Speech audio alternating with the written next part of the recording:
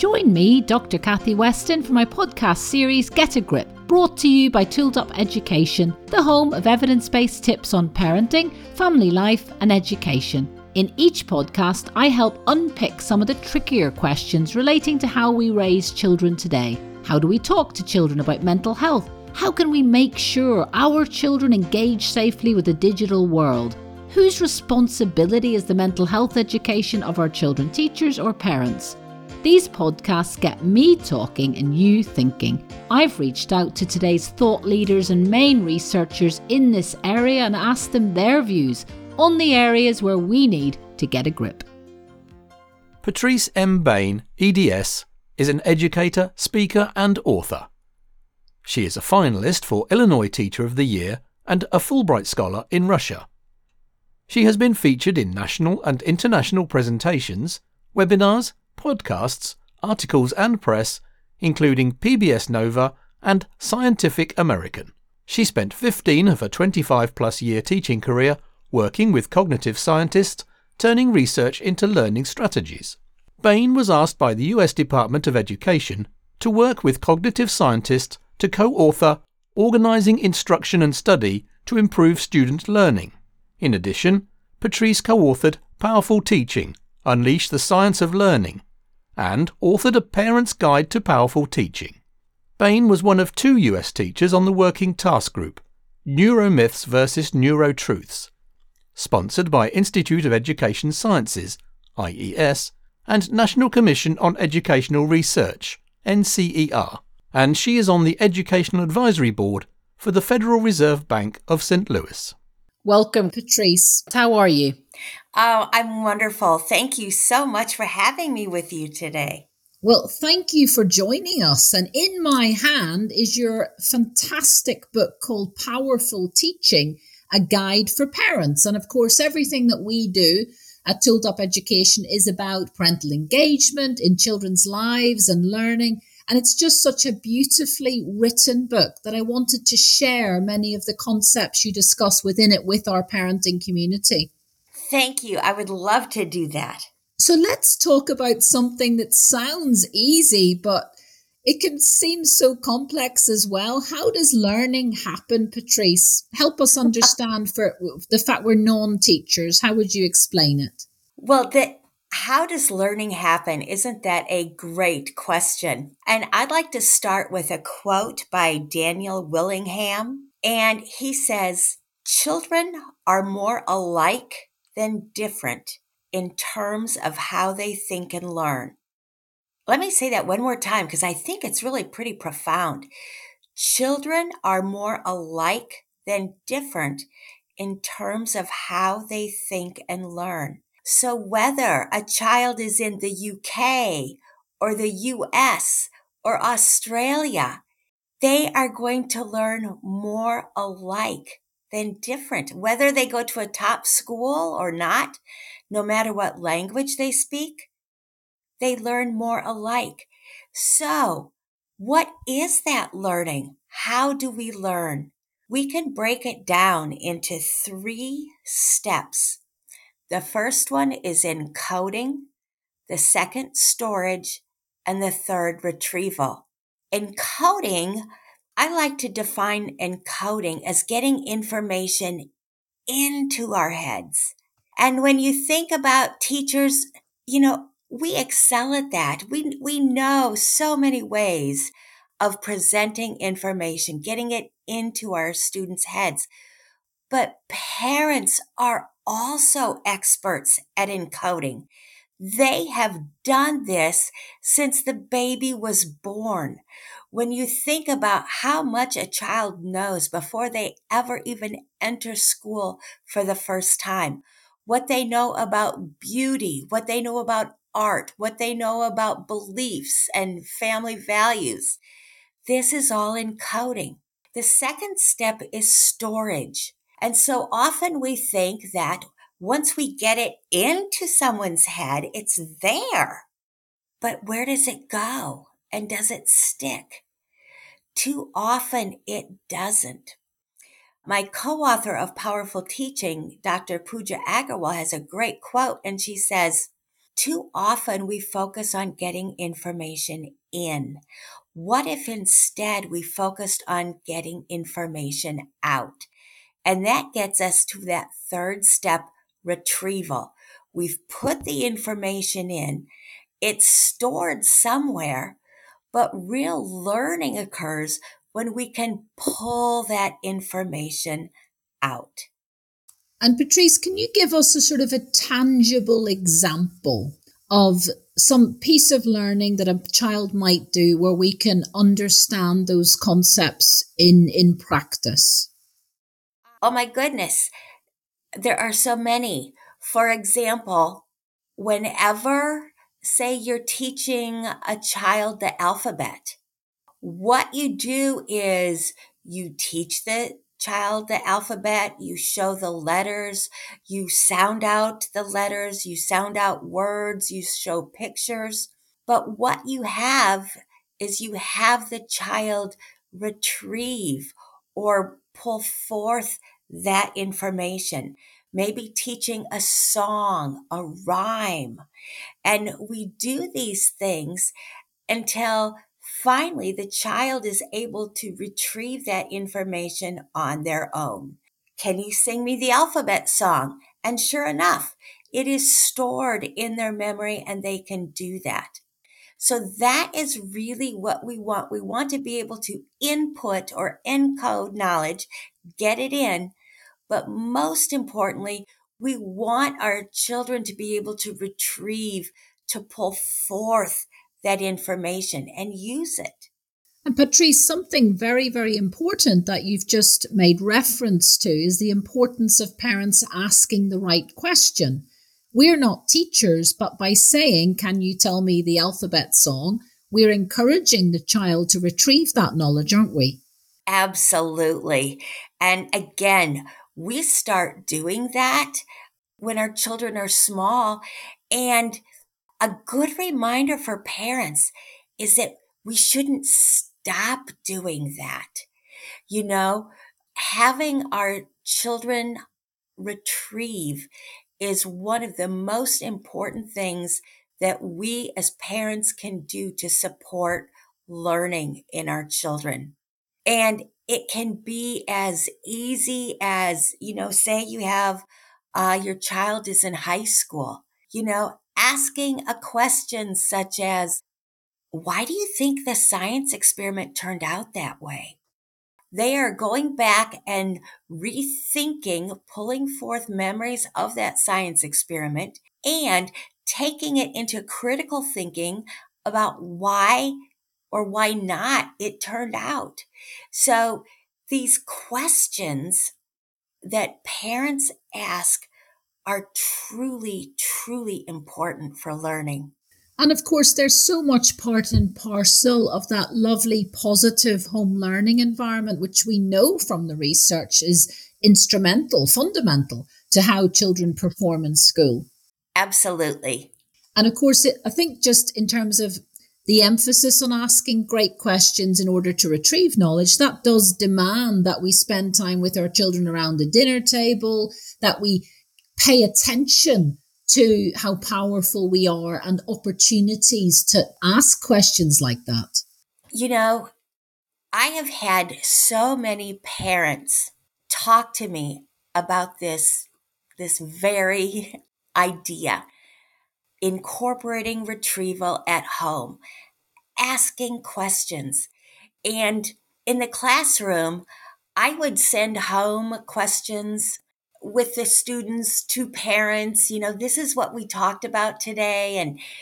And I've had so many parents tell me that their conversations changed with their children, that parents are able to really start looking at these amazing things their children are learning and the conversations that develop because of that rather than having a screen at, the dinner table or in the car, these become wonderful situations where learning happens, where retrieval happens, where deep conversations happen. So, Patrice, we've talked about encoding, storage, and retrieval in terms of how learning happens in 3 steps. Let's talk about another fascinating term, metacognition. Why is it an important concept for parents and students to understand? Tell us all about it. Oh, this too is one of my favorites. So, metacognition literally means thinking about thinking. But my definition is figuring out what you know versus what you don't know. Because too often students study really hard for exams. Parents watch their children study hard for exams, and the child feels confident that they go in, but there's a real disconnect, and a child doesn't do well. And that's frustrating for everyone. Why does that happen? It happens often because children aren't really taught the best ways to study. It's very common for children to study what they already know. I know this, I know that, I know this. And they kind of disregard what they don't know. And so they have this false sense of confidence. And then when they go in to take the exam the next day, they don't do well because, of course, those things that they did not study are also on the exam. So to me, metacognition is this wonderful tool of helping students realize what they know and what they don't know before an exam so they know where to focus their time and energy. It's an incredibly important point.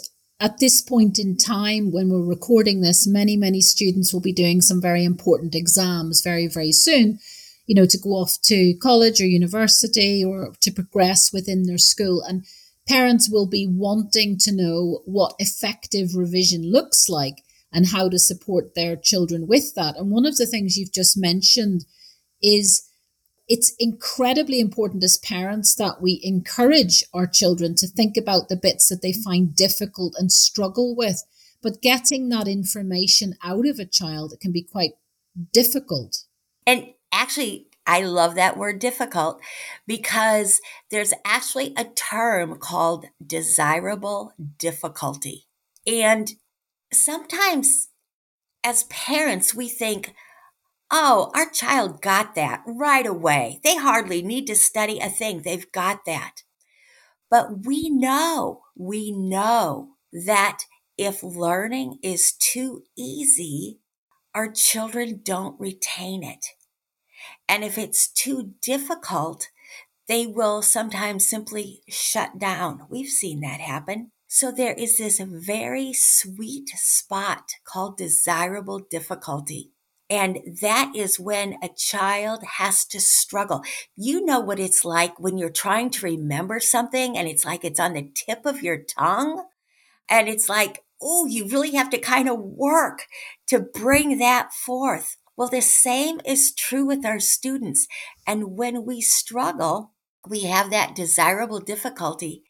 It means that that memory is strengthened.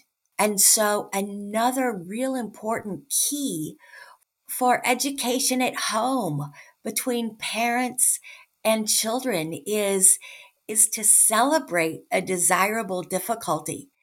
When I was in a classroom and one of my students would say, oh, I don't know, I can't remember that, I would get so excited and say, we have a desirable difficulty right now.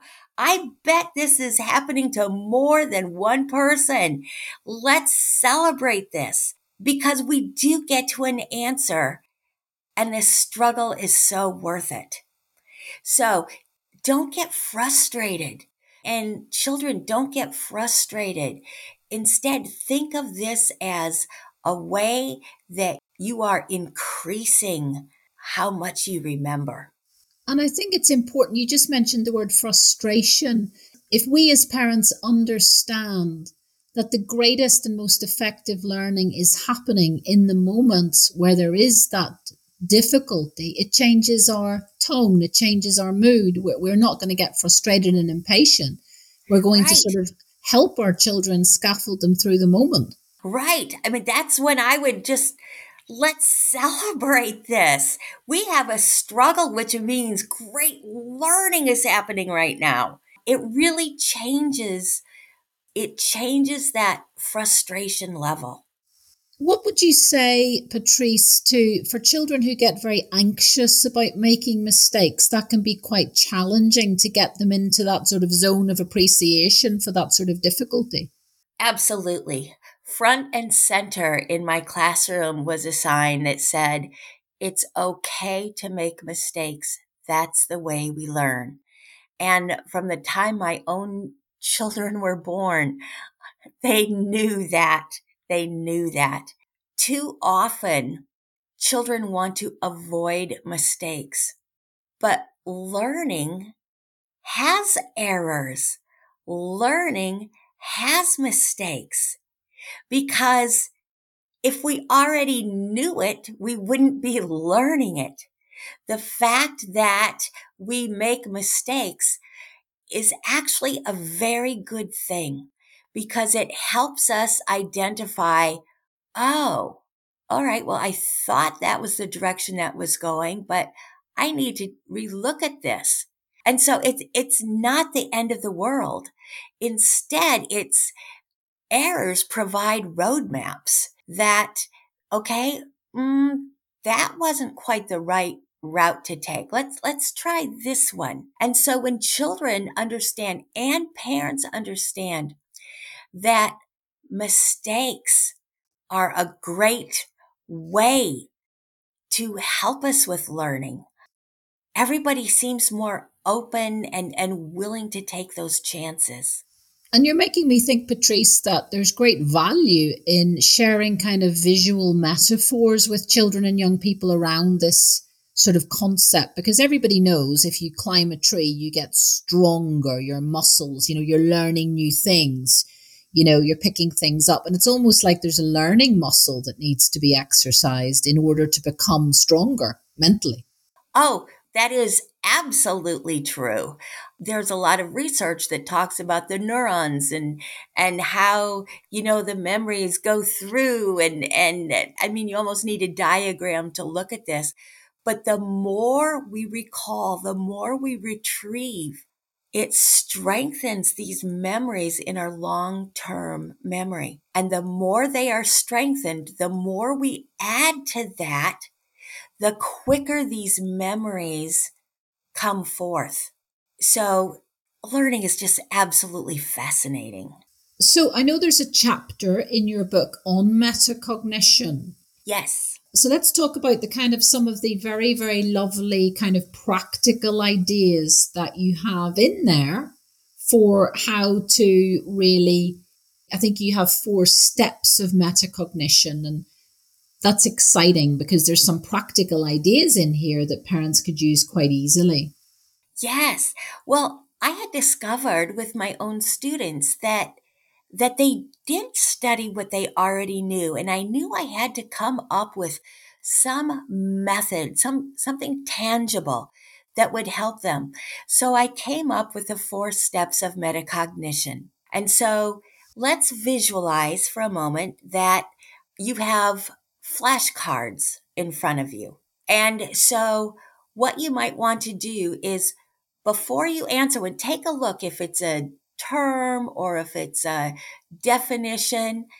Simply identify if you know it. Put a star if you know it, a question mark if you don't. Go through all your flashcards.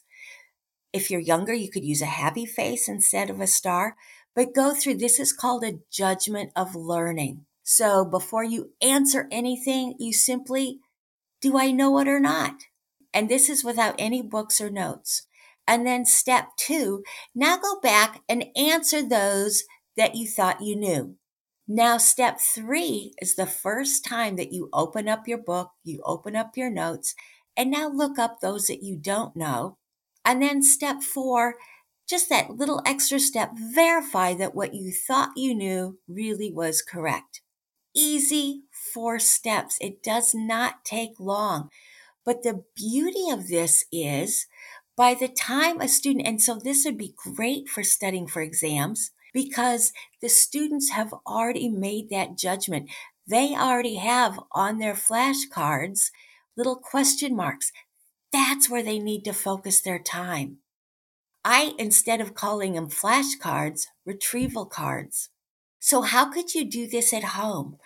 When your children are finished studying for the day, and it really does not matter what the age, simply have some blank cards available and either write down, a term or a definition and put it away. And then maybe a week later, get out the cards from the past week, make your judgment of learning. Do you know it or not? And go through, or even wait until you get closer to an exam. But you have an excellent study tool already there for you. I also developed what I called metacognition sheets. And this too is something that your child could do at home rather than on a flashcard. Have a sheet of paper where you simply write down a term, a question, a definition, and every night have your child write down a couple. What would happen then? They would go through the 4 steps prior to an exam and know exactly where to study. I have a site. If you go to www.powerfulteaching.org/resources, there are templates right there that free you can download for a metacognition sheet, for retrieval cards. So all of these that you can just make copies and have them right there for your children to do, maybe spend 2 minutes, if that, at the end of study, and they would have fantastic study tools to help them with exams.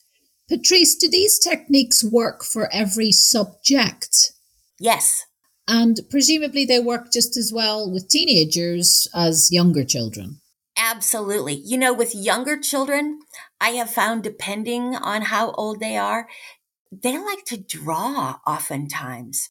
So drawing an answer is another great form of retrieval, actually, for any age. But for older students, high school students, I know so many high school students and teachers of high school students who advocate for this. And tell us about something else that's very interesting. I love this quotation in your book where you say that who could imagine that forgetting can actually help you remember? So tell us about what's called spaced practice. Yes. Well, as any parent knows, we can teach our children something, and 2 weeks later, we can ask the same thing, and we get a look as if they are a deer in headlights, right? It's like they've never heard this before. I think we have all experienced this. Well, there's a reason why this happens.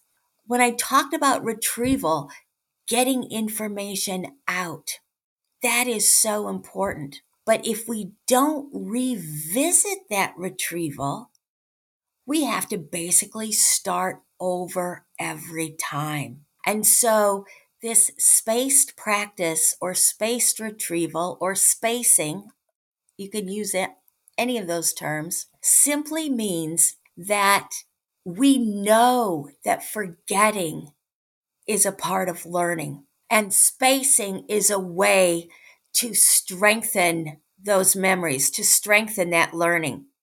For example, we know through research that as soon as we learn something, we begin to forget it. There's something called the forgetting curve. And within 24 hours, we can maybe remember 80%, maybe. And 2 days later, it's most likely down to 60, and it just keeps going farther down. So to take advantage, what we want to do is, as our children are starting to forget, that's precisely the time to have them retrieve again. Because, and this is spacing, If we teach our children something on Monday, on Wednesday, ask them about it again. A quick question. It could be, gosh, what was it that we talked about on Monday? Have them do a quick retrieval and talk about it. 30 seconds. That's all it takes. And then probably on Friday, ask another question about it. And then a week later, ask another question. You are going to be so surprised that 3 weeks later, when you ask your child this very question, you're not going to get the deer in the headlights look. You're going to get an answer. And it's because you have spaced out retrieval. You've revisited, you've had them retrieve at a wonderful rate so that learning is reinforced. It is in their long-term memory. And it might be if your older children are revising for very important exams, they might take a little break. They might walk the dog, they might walk around the garden, and they might come back and you might ask them as the parent, tell me the last scientific formula that you were just remembering. So it's just getting into the rhythm and having confidence in giving yourself time between those learning bouts, if you like. Yes, yes. And preferably a day or two is even better. And that's the time, it's so important to talk about learning with our children because it is so easy to get frustrated and give up. But when they realize that making mistakes is a part of learning, that forgetting is a part of learning, that once you forget and you have a desirable difficulty, that strengthens the memory. And Patrice, isn't it very, very exciting to think that if children understand learning a little bit better and if their parents do, every child's potential is unlocked, isn't it? It is. Let me tell you a story. Almost every single year, second quarter after first quarter grades came out, I would have students come up to me and say, Mrs. Bain, they are so excited. And they'd say, I have a B or I have an A in your class. And I know, I put the grades in, I know that. And I'm excited with them. But then you see their entire demeanor change. And they say, but I never get good grades. I'm not smart. And that was always like a dagger to my heart that a child age 11 could feel that way. How can we have educational systems where our children start internalizing failure at a young age? I would turn back to these students and I would say, but look at your grades now. What is the only difference? Now you're learning how to learn.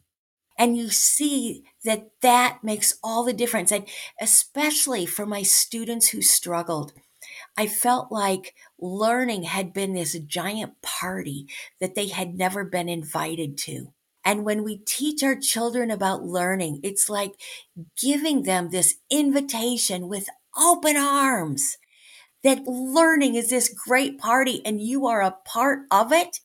And you see children soar.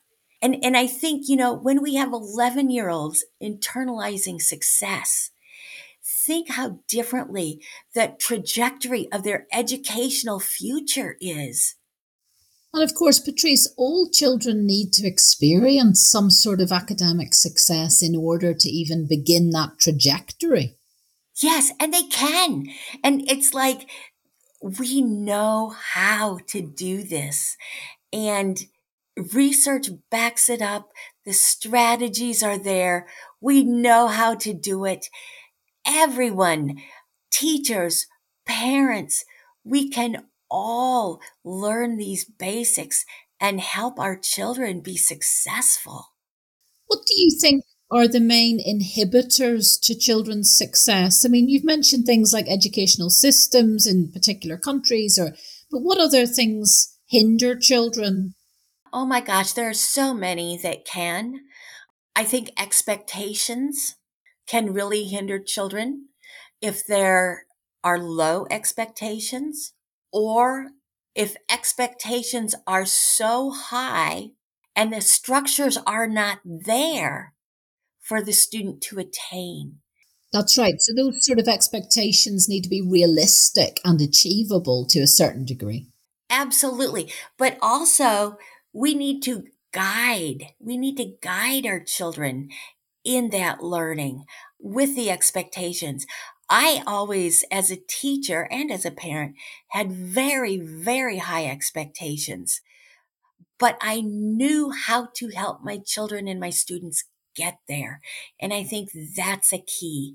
I think so often parents, we tend to teach the way we were taught, but we now know so much more that is attainable for us, that helps us.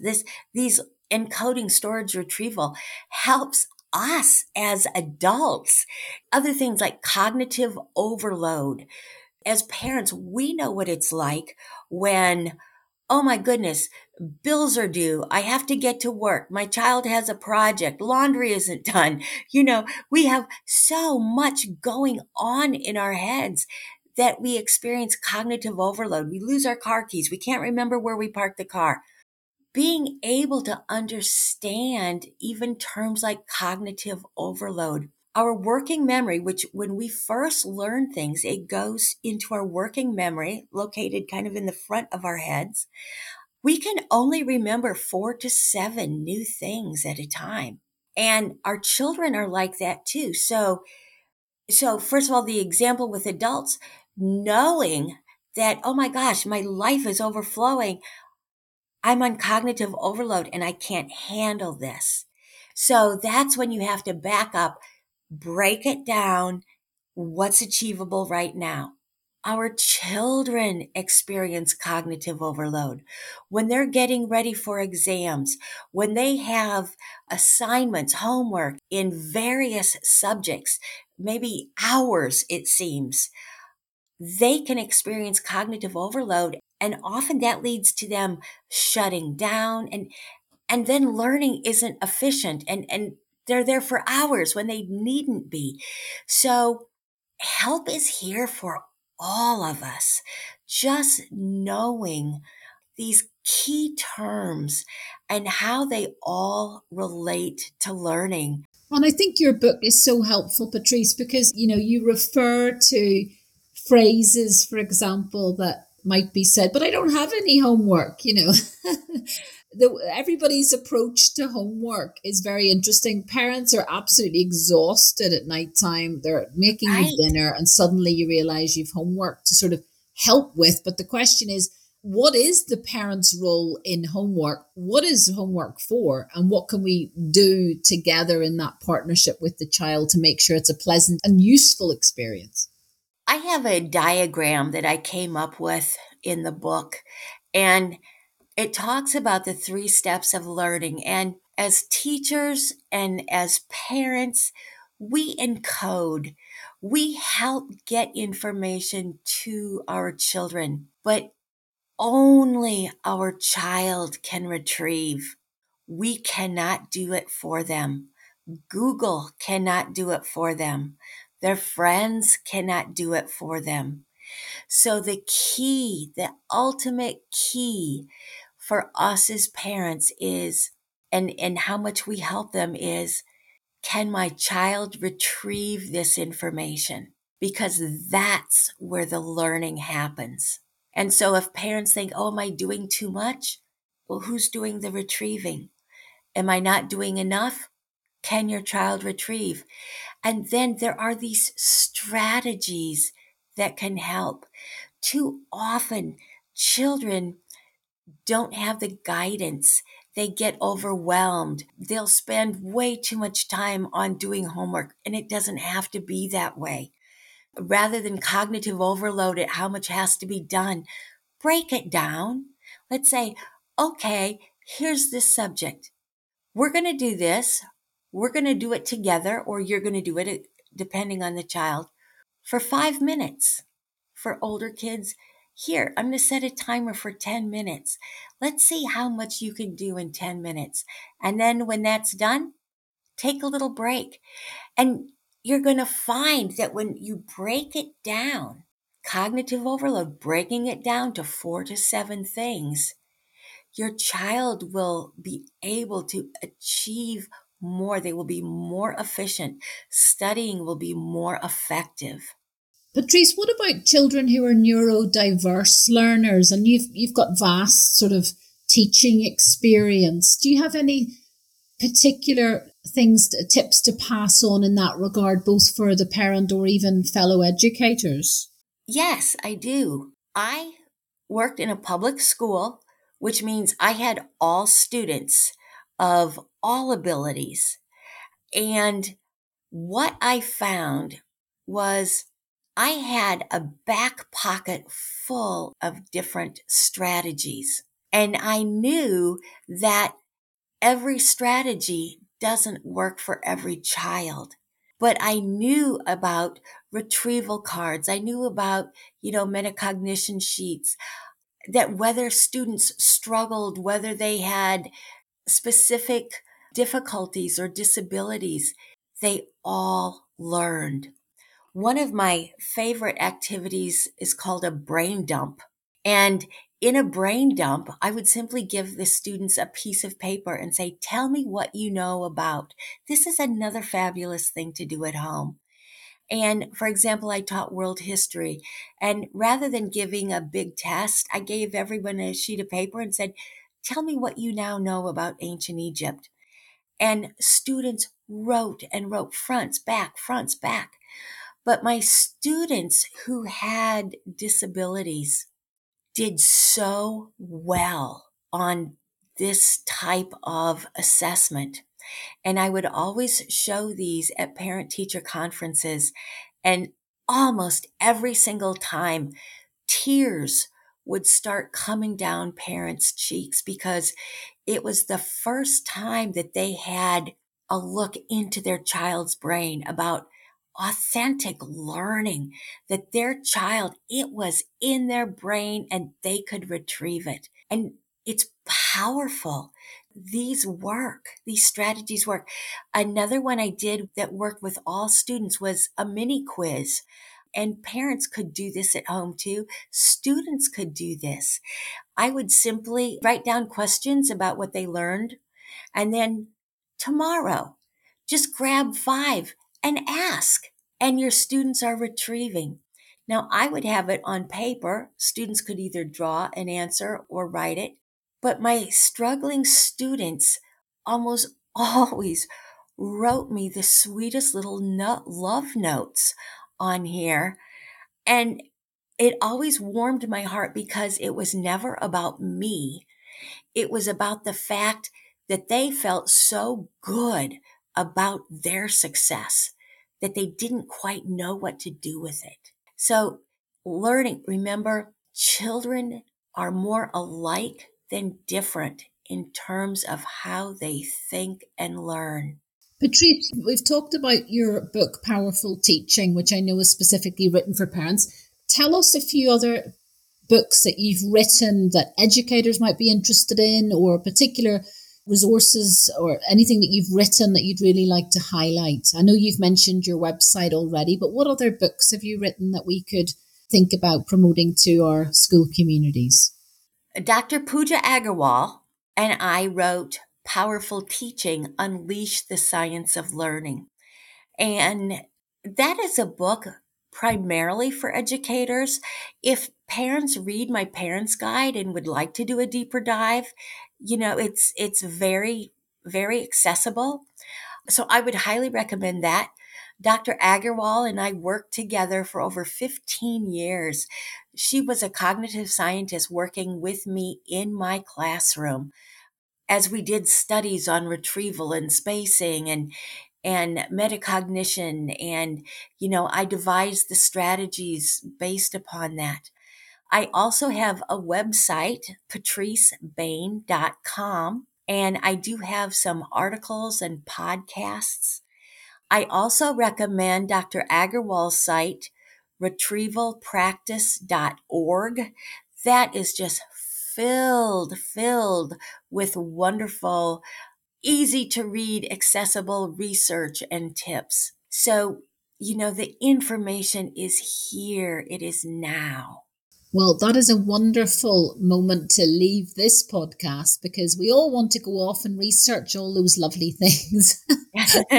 So, Patrice, thank you so much for joining me on the Tooled Up Education podcast. And we are excited to be able to help parents get to grips with what learning is about, the science of learning, and to feel more confident that they have these skills already to be able to help their children thrive academically. So thank you so much for joining me today. Oh, and thanks to you, and thanks to all your listeners. All the best. Thank you. This Get a Grip podcast is brought to you by Tooled Up Education, the home of evidence-based tips on parenting, family life and education. www.tooledupeducation.com. Parents and teachers in Tooled Up schools can also access notes accompanying each podcast, available to read and download from the Tooled Up site.